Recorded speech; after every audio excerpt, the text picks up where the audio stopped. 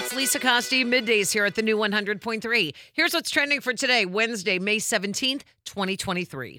Longtime Chicago favorite Buona beef is giving away free sandwiches to celebrate National Italian Beef Day. How awesome is that? If you are interested, you can get it with up to one topping. All you got to do is download their My Buona app. If you already have the app, you'll get a free sandwich in your rewards section. And if you don't eat meat, the company is offering their plant-based beefless sandwich as an option as well. One per user. The giveaway is going to take place a week from Saturday, May 27th. John Cena is sharing how he ended up in the Barbie movie. He calls it a happy accident and that he kind of pitched it himself. He had an accidental run-in with the star of the movie, Margot Robbie, and said, I'll pretty much do whatever you guys need because I really enjoy the movie. They asked me if I wanted to be a merman, and I said, yeah, sure. Other famous folks in the film, Ryan Gosling, Kate McKinnon, Will Ferrell, just to name a few. John is also promoting his movie Fast X, which is in theaters Friday. And happy birthday to a new kid. NKOTB's Jordan Knight turns 53 today.